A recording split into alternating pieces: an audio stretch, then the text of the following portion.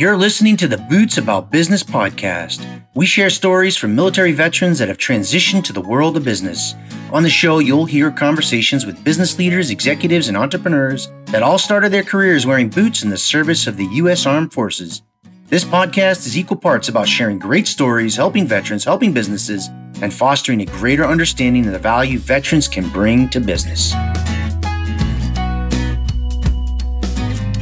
And welcome, everybody, to episode number 21 of the Boots About Business podcast. I am your host, Frank Strong. Here with us today is Bo Higgins. Bo had a very impressive career in the Marine Corps, retired as a full bird colonel, spanning more than 20 years. Took him all over the world, included stints in Intel and Recon. And today he is a senior manager of military talent acquisition for Amazon, which does a lot to attract veterans. And we're going to get into that on the show. Mr. Bo Higgins, welcome to the show, sir. Hey, thanks, Frank. Great to be here and looking forward to sharing some of my stories later on today. All right. I can't wait to hear them. We always start off with the uniting theme of the show. Everybody served in uniform. What caused you to join the Marines? A good story, I think. My dad was a Marine, so I had that influence growing up from my father. Now, he wasn't in the service when I was actually born. He'd already left the Marines. He'd enlisted and gotten out by then. But it was something that's always in the back of my head that he had done, and he'd tell stories about how him and his friends had their antics in the Marine Corps. So I think that was something that was kind of a seed planted in my head, as a child. And then literally I was finishing up college, my last semester of college, and this is 1989 at the University of Virginia. I didn't know what I wanted to do. And I saw a Marine recruiter at our bookstore. And I'm like, you know what? I think I'm going to join the Marine Corps. And, the economy wasn't that great at the time in the late 90s or late 80s. And I thought it would be something I would do for 3.5 years before I came back and got my MBA. And I ended up falling in love with it. And so 25 years later, retired. But that was how it all kind of started. Yeah, that's crazy. It's a great story. We obviously can't cover your entire career in the show, but what's the Cliff Note version? What was the job? What jobs did you have? What did you do in the service? Yeah, so I was an intel officer, actually a signals intelligence, and then kind of moved into regular intelligence. As an intel officer, I had the smart Marines working for me. So I had, linguists, I had your counter intel folks working for you. You had the imagery folks and your topographic guys and sensor platoons. So, your job as the intel officer is to make sure you're bringing in all those different feeds, if you will, or all the different reports, analyzing it and then trying to make sense of what's going on about the enemy, right? And keeping your commander informed. A job I loved and a job I got to do, in real life. I mean, the beauty of intel is that it's always real life. There's always something going on that you're trying to figure out or keep your boss informed of. So especially when you look at what happened in Iraq and Afghanistan and being able to deploy over there, it was real world all the time. So a great job for me. Really enjoyed it. And I got to get a plug in for some inter-service rivalry because you said smart Marines.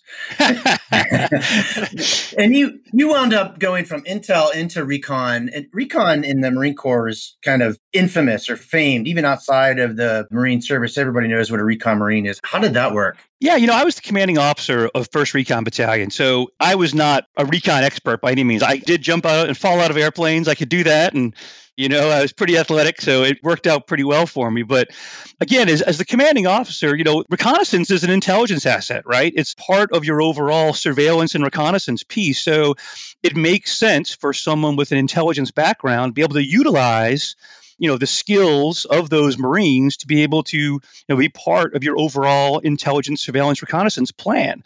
So that's the idea behind it, why a kind of an intel guy got to be in charge of a reconnaissance battalion. Yeah, that is interesting. And that does make a lot of sense. I don't think there are opportunities like that for intel officers in the Army.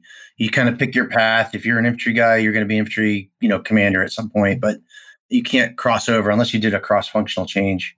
Yeah, in the Marine Corps, it's a little different. So as a lieutenant, when you start off as an intelligence officer, you have 4 tracks you can go into.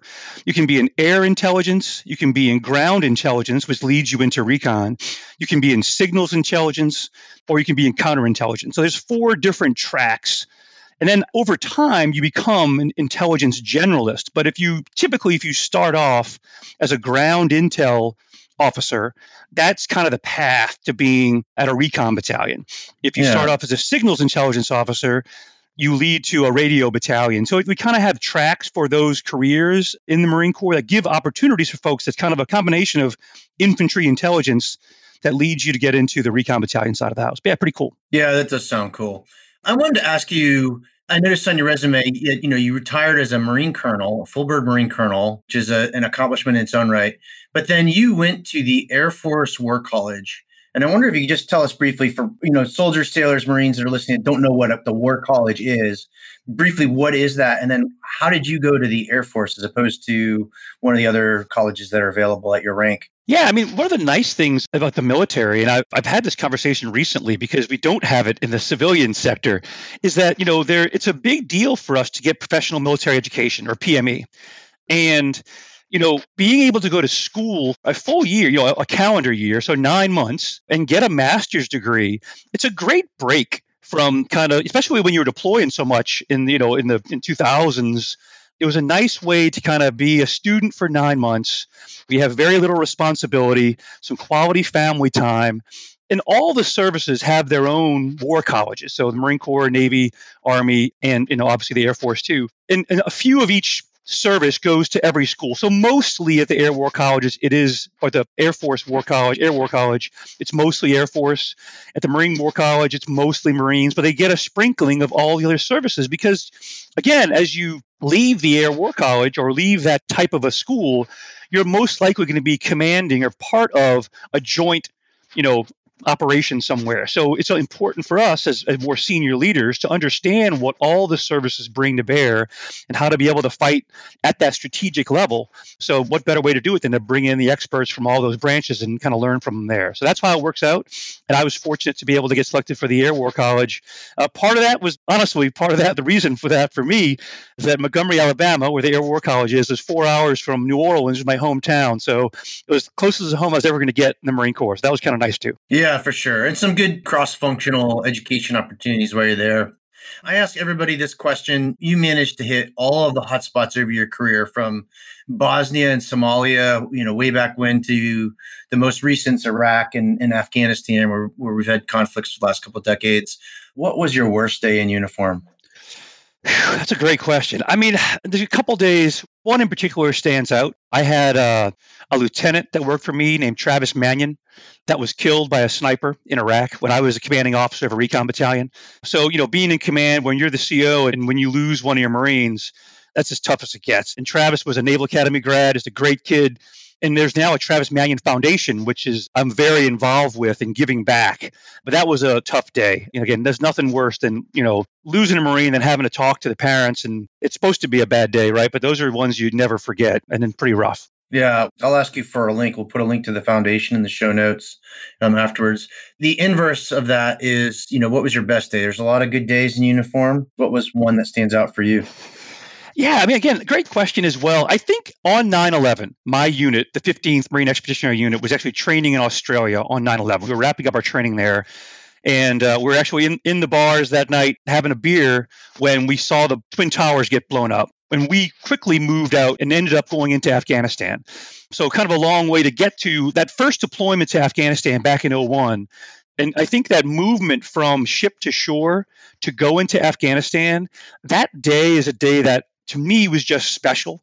You were nervous, but you were excited. You felt like the whole country was behind you. You really felt like you were the very forefront of, U.S. forces going in to do something about those, the bombings of the Twin Towers. And I think that day I was just proud to be a Marine, proud to be one of the first guys in there. And that always stands out to me. It was a long helicopter ride, the longest ship-to-shore movement in military history. It was cold, but it was, again, just super proud to be there and representing our country as kind of the first guys in, besides the horse soldiers that had kind of gone in a little earlier, the first conventional forces into Afghanistan. That stands out to me as a proud day. And you guys, did you have to set up your own logistics? Like, there was nothing there. You didn't. It was like a dirt. Yeah, it was a dirt airfield, and there was a building there was a couple buildings there, a couple structures there, but it was nothing else. So we had to fly in, every ounce of water, every all MREs. There's nothing there besides a little bit of a shelter and a dirt airfield. So it was sparse. Yeah. Yeah, that's amazing. You've done so much over your career, and we're getting ready to transition to the business piece. But what do you think the service taught you that is applicable in your career today? Yeah, I think what I take away from my time in service is, it's if you take care of people, they'll take care of you. And again, as a commanding officer, you can't be everywhere all the time, right? But if you take care of your people, they will do right by you. And that's something I certainly have translates well from the military side of the house over to the civilian side as well. I think the other thing that the military teaches you is, especially when when you're in combat, is just the ability to operate in chaos, right? A lot of times the you didn't have a lot of direction. You kind of had big picture commander's intent. You had to figure it out yourself, pretty quickly, right? And to be successful. And I think, again, especially at a place like Amazon, we're moving at a speed and a scale that's so fast that you have to be able to kind of just figure it out yourself. No one's going to give you the black and white step-by-step instructions how to be successful. You kind of got to go, this is what we kind of want to do.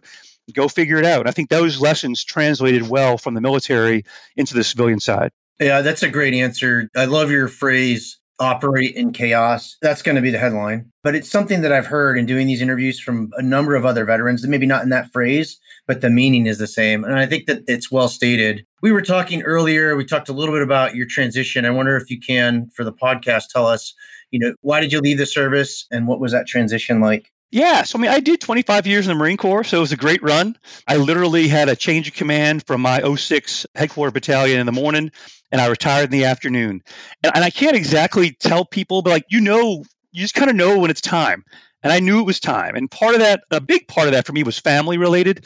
My daughter, we have 5 kids. My oldest daughter at the time was just finishing her freshman year of high school. And I knew to stay in would have meant, multiple moves. And I was just ready, and had been deployed a lot. It was just time. I don't know. I can't explain it. So made the call to retire. We had been down in Tampa, Florida for a tour at SOCOM from 9 to 12, so prior to my command time, and came back to Tampa. And I knew I wanted to get out. I knew what I didn't want to do. I didn't want to go back in and be a government contractor or a GS. I wanted to make a clean break, and I wanted to do something in business. And what exactly that was, I didn't know at the time. But I knew I wanted to do it in Tampa, which helped me kind of focus my job search, if you will. And then started just networking, calling people up, calling friends. And I think, that's something that everyone needs to do more of. And I think I was fortunate in that I had maintained a very good network of my high school friends, my college friends, all through my military career. And I see oftentimes my peers, you can become institutionalized in the military. You know your place in the military. I make the analogy, it's like the Shawshank Redemption, right? You're somebody on the inside, and you get your rank and your authority and your self of being is wrapped around, being who you are on the inside of those walls. But you're afraid to leave those walls, And for me, I enjoyed that process. I really enjoyed the transition process and just talking to people about what the possibilities were outside the walls. So you're in Tampa and you landed a job working in operations pretty quickly for Comcast. How did that happen? Custom cable. Again, networking. A friend of mine in Tampa, recommended that I talk to the owner of this company, Custom Cable. The company manufactured, installed fiber optic cable. So again, I didn't know anything about fiber optic cable, but I knew how to lead, and that's what they were looking for, was somebody could come in there and help them with operations. And it was a great first job. So a pretty small company. I had a little over 200 people when I first got there. I got to be involved in not only the operations of producing custom built cables, but got involved in budgeting and finance and advertising and every part of the business. So it was a great way to learn the business world in somewhat of a lower stress environment. Seeing now what Amazon is, relatively speaking, lower stress environment. So that was the jump, and it was all because of networking and friends that I had that it pushed me to talk to folks and just kind of get your name in play. That's what it's all about. Yeah. Now, and at this point, you already had an MBA, right? You got an MBA while you were on active duty? I did. Yeah, I got my MBA from George Mason back in the mid-90s. Honestly, I was thinking about getting out of the Marine Corps kind of at the 8-10 year mark, and was getting the MBA just to kind of, see where things were at that time, and ended up staying in, but that was kind of my plan at the time. So I did go back and get my MBA while I was on active duty. Yep. Do you think that helped you in your transition? I think there's probably some basic building blocks that you get out of getting an MBA. The pure like accounting or, those pieces aren't that important. But I will tell you, an MBA opens doors. I mean, people see there's some jobs, they want you to have an MBA. So I think there's merit to having an MBA. I don't know that it was a huge factor in me making my transition, but it is something that, people look for that on a resume to see that you've had it, to prove that you can do it. And that's part of it, is that you did it on your own, you did it at night. To me, that piece of like kind of having the grit to be able to do that, have a job and go to school, that's probably the thing that's, the most beneficial to an employer, is to see that somebody can do that, multitask like that, vice the actual being able to, solve an accounting problem. I couldn't agree more. I got an MBA at night while holding down a full-time job and, trying to do managerial economics problems at 10 at night, and everybody else is in bed it was rough, definitely worthwhile. So it's interesting to hear your perspective as a career service member transitioning. And so you got a job pretty quickly right out, networking, and then you wound up at Amazon. How did that happen? Yeah, so at Custom Cable, we actually did the fiber optic wiring for the 2 big Amazon facilities here in Tampa. Everything in the Amazon facilities runs on fiber, all the robots and all, on fiber. So we're finishing those up, and I'm like, you know what? I'm going to try to sell more cable to Amazon is what my goal was. So I started looking on LinkedIn to find friends of mine that worked at Amazon to figure out how I could sell them more cable. And that just happened to coincide with Jeff Bezos had gone to the White House in May of 2016 and made a pledge to hire 25,000 veterans and military spouses. So the Amazon team was looking to make sure they could fill that promise, and they were looking for someone to come in to lead that effort. And, me calling them to sell fiber optic cable coincided with them looking for someone to come in and lead their military programs. And again, networking, timing, it's so much about, opportunities about networking and timing. It's who is a big part of this, not just a piece of paper, Yeah, for sure. What's the old adage? Luck is, prior preparedness meets opportunity. The intersection. Exactly. Yep. So, you retired as a full bird colonel. And I want to ask you this question because I think a lot of veterans struggle with this. You had a big title. You had a lot of responsibility. We were talking before, more than 1,000 Marines in a headquarters battalion. And now you're a senior manager at Amazon. How do you reconcile those two titles? Or do they even need to be reconciled? Yeah, that's a great question. And people ask me all the time, like, if I'm a colonel, what level should I come in at Amazon? Or if I'm a captain, and I don't know if there's a great answer to that question, to be candid. And the other thing is, every company's a little different. A vice president at this company is a director at that company, is a senior manager at a different company. So, it's kind of apples and oranges a lot of times what you're trying to translate. What it comes down to is, you have to have experience in the sector that you're trying to move into, right? So, for example, I have a lot of people that want to come into Amazon, be program managers from the military. They want to come in and be a program manager. They really haven't done any program management in their military career. Not like industry like program management. Maybe you ran, the program to upgrade the brakes on the Humvees. That's not the same thing as managing the full life cycle of a program, right? So, yeah. Again, you have to have years of experience in a certain area if you want to come in at a higher level. If you want to come into operations and logistics at Amazon, you can probably come in at a higher level because, again, if you can lead people in chaos, that skill set translates over very well.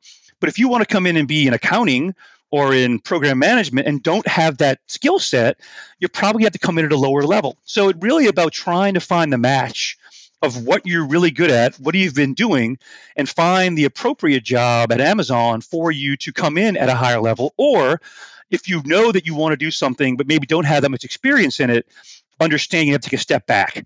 So you can't focus on the title. You have to focus on the experience that you have and how it translates over to the job you're looking to get into. Yeah, that makes a lot of sense. I want to pivot a little bit and get into some of the great things that Amazon is doing for veterans. What are some of the opportunities for veterans at Amazon? What are you specifically tasked with recruiting for? Yeah, so I'm not a recruiter, actually. I'm a program manager here now. I was in recruiting originally, and I've moved into more of a program management role. And again, my job is to build, pipelines of talent for veterans to come into Amazon. So I focus on our apprenticeship programs, for example, and working with the Department of Labor to build out our apprenticeships, particularly on the technical side of the house. I focus on our internships. We work with Hiring Our Heroes and the SkillBridge program. So in your last 6 months of active duty, the service can let you go. All the service can let you go, and you can come do an internship with any company. And Amazon's very engaged in those programs to bring folks on, to give them a shot during the last 6 months of active duty. What I say about Amazon is it's so big that no matter your rank, no matter your MOS, or NEC, or whatever you've done in the military, there's somewhere for you at Amazon. The hard part is just kind of figuring that out, right? And a lot of times, though, I will tell you, people will come to me and say, "Hey, here's my resume. Where should I work at Amazon?" I'm like, I can't tell you that. I mean, I can see your resume and it says you're a truck driver. I don't know that you want to drive a truck at Amazon. You may want to do something else. So, people really need to focus on what do they want to do. Spend, a good bit of time figuring out what you want to do. And if you do that, then I can get you to the right person. Again, I'm the one that's trying to build these programs to find folks, from hourly roles all the way up to senior managers. And we have some dedicated, veteran pipelines to bring those folks in. So that's my job, is to build those pipelines. And then, then the recruiters will go out and find the talent. But again, if you want to get into one of those pipelines, you really need to spend some time figuring out what you want to do. And that's the hardest part. It really is. Once you know that, then you can start networking and focus, you can build your resume that way. You can start networking with people that are in that job today, and that will get you to the end state. But you got to do your homework first. Yeah, that makes a lot of sense. The military kind of gives you a job. Maybe you had a chance in selecting it, but in the civilian world, you really have to be self-directed. So Amazon, you're putting all these efforts into veterans, hiring, 25,000, as you said. And certainly there's an element of public relations to that. But Amazon is a business, and it's not doing this out of philanthropy. So why is it that Amazon is putting all this focus on veterans? Yeah, I mean, Amazon has 14 leadership principles, and they're like the Amazon Bible. Like, people talk in these leadership principles every day.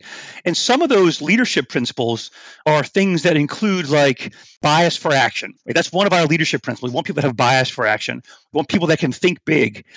So the similar traits of what veterans have to be able to do things, to have a bias for action, to think big, those things are things that translate very well into Amazon's culture. So it just makes sense for us to go target people that possess what we're looking for as our critical leadership traits anyway. So it's a natural transition, I think. Again, what I say all the time is, look, if you can lead, if you can kind of do numbers a little bit, if you're pretty good with math, or at least not horrible, and you're comfortable with chaos and not having a lot of direction, you can be very successful at Amazon. And again, a lot of folks in the military are used to that. They're used to leading. They're used to being in chaotic situations. And that skill set is something that is very much in demand at a place like Amazon that is just growing and moving at a scale like no other. Yeah, I have to smile because if you can operate in chaos, then you clearly have a bias for action. That's an interesting phrase. I guess we'll get to bringing this to a close, but for veterans that are on active duty, thinking about getting out of the service, thinking about a career in business, what advice would you offer them? And it's kind of the things I was talking about before, networking. I mean, everything is about networking. Like TED Talk called 50 Cups of Coffee. And I mentor a lot of folks that are getting out. And I tell them to watch this podcast. And basically what it says is reach out to 50 people and have a cup of coffee with them to learn what they do. And talk about, opportunities that are out there. Because again, if you want to get a job, you have to, get beyond the walls of the institution that you're in, just start talking to people and figure out what's out there and figure out what you really want to do. Like, I know for years, for example, when I was going through my transition and doing this same thing, talking to my friends, I knew, for example, I had friends that worked in commercial real estate. I didn't really know it. I mean, I knew that that's what they did, but I didn't really know what it was. So I was like, hey, can you just, what is this job all about? What are you doing? And just doing those things to kind of figure out, okay, that's something I like that. I don't like that. Because you don't know. You hear these job names or job titles of things outside the military, but you don't really know what they are if you start talking to people. Right. And again, just having those conversations, getting your name in play is what's going to help you find the opportunity to get a job, in my opinion. I think that networking piece I can't understate it. Again, resumes are resumes. They're kind of a dime a dozen. You can have a bad resume, but a lot of resumes look the same. It's really about the networking piece and, getting kind of that leg up on the competition that someone like me is going to take your resume and get it to that hiring manager because I know you, so that Right. personal connection is critical to success, I think, post-military. Yeah, that's great advice. If there's a veteran out there that has a question, is there some place they can go to find you online? Yeah, please have them reach out to me, Bo Higgins, on LinkedIn. I'm on it every day. I'm pretty active on LinkedIn, so you can find me there. We're also hosting weekly webinars solely focused for veterans. I'm on most of them. We do them every Thursday. We'll kick them off again in January, and we'll do them every Thursday. And I'll share that link with you so you can post it too. Yeah, absolutely. We'll put those both in the show notes. Hey, Bo, this has been fantastic. Thank you for your service. Thank you for coming on the show and sharing your experience, and also for all that you and Amazon are doing for the veteran community. Thank you for listening to the Boots About Business podcast. Please know you can subscribe to this podcast wherever you catch your podcasts. And while you are there, won't you leave us a nice review? It'll help the show and in turn help other veterans. Finally, if you know someone that's a veteran in business or is an entrepreneur with a story to share, hit us up using the contact form on the show's website. That's bootsaboutbusiness.com. That's all one word, bootsaboutbusiness.com. Until next time, I am your host, Frank Strong, out here.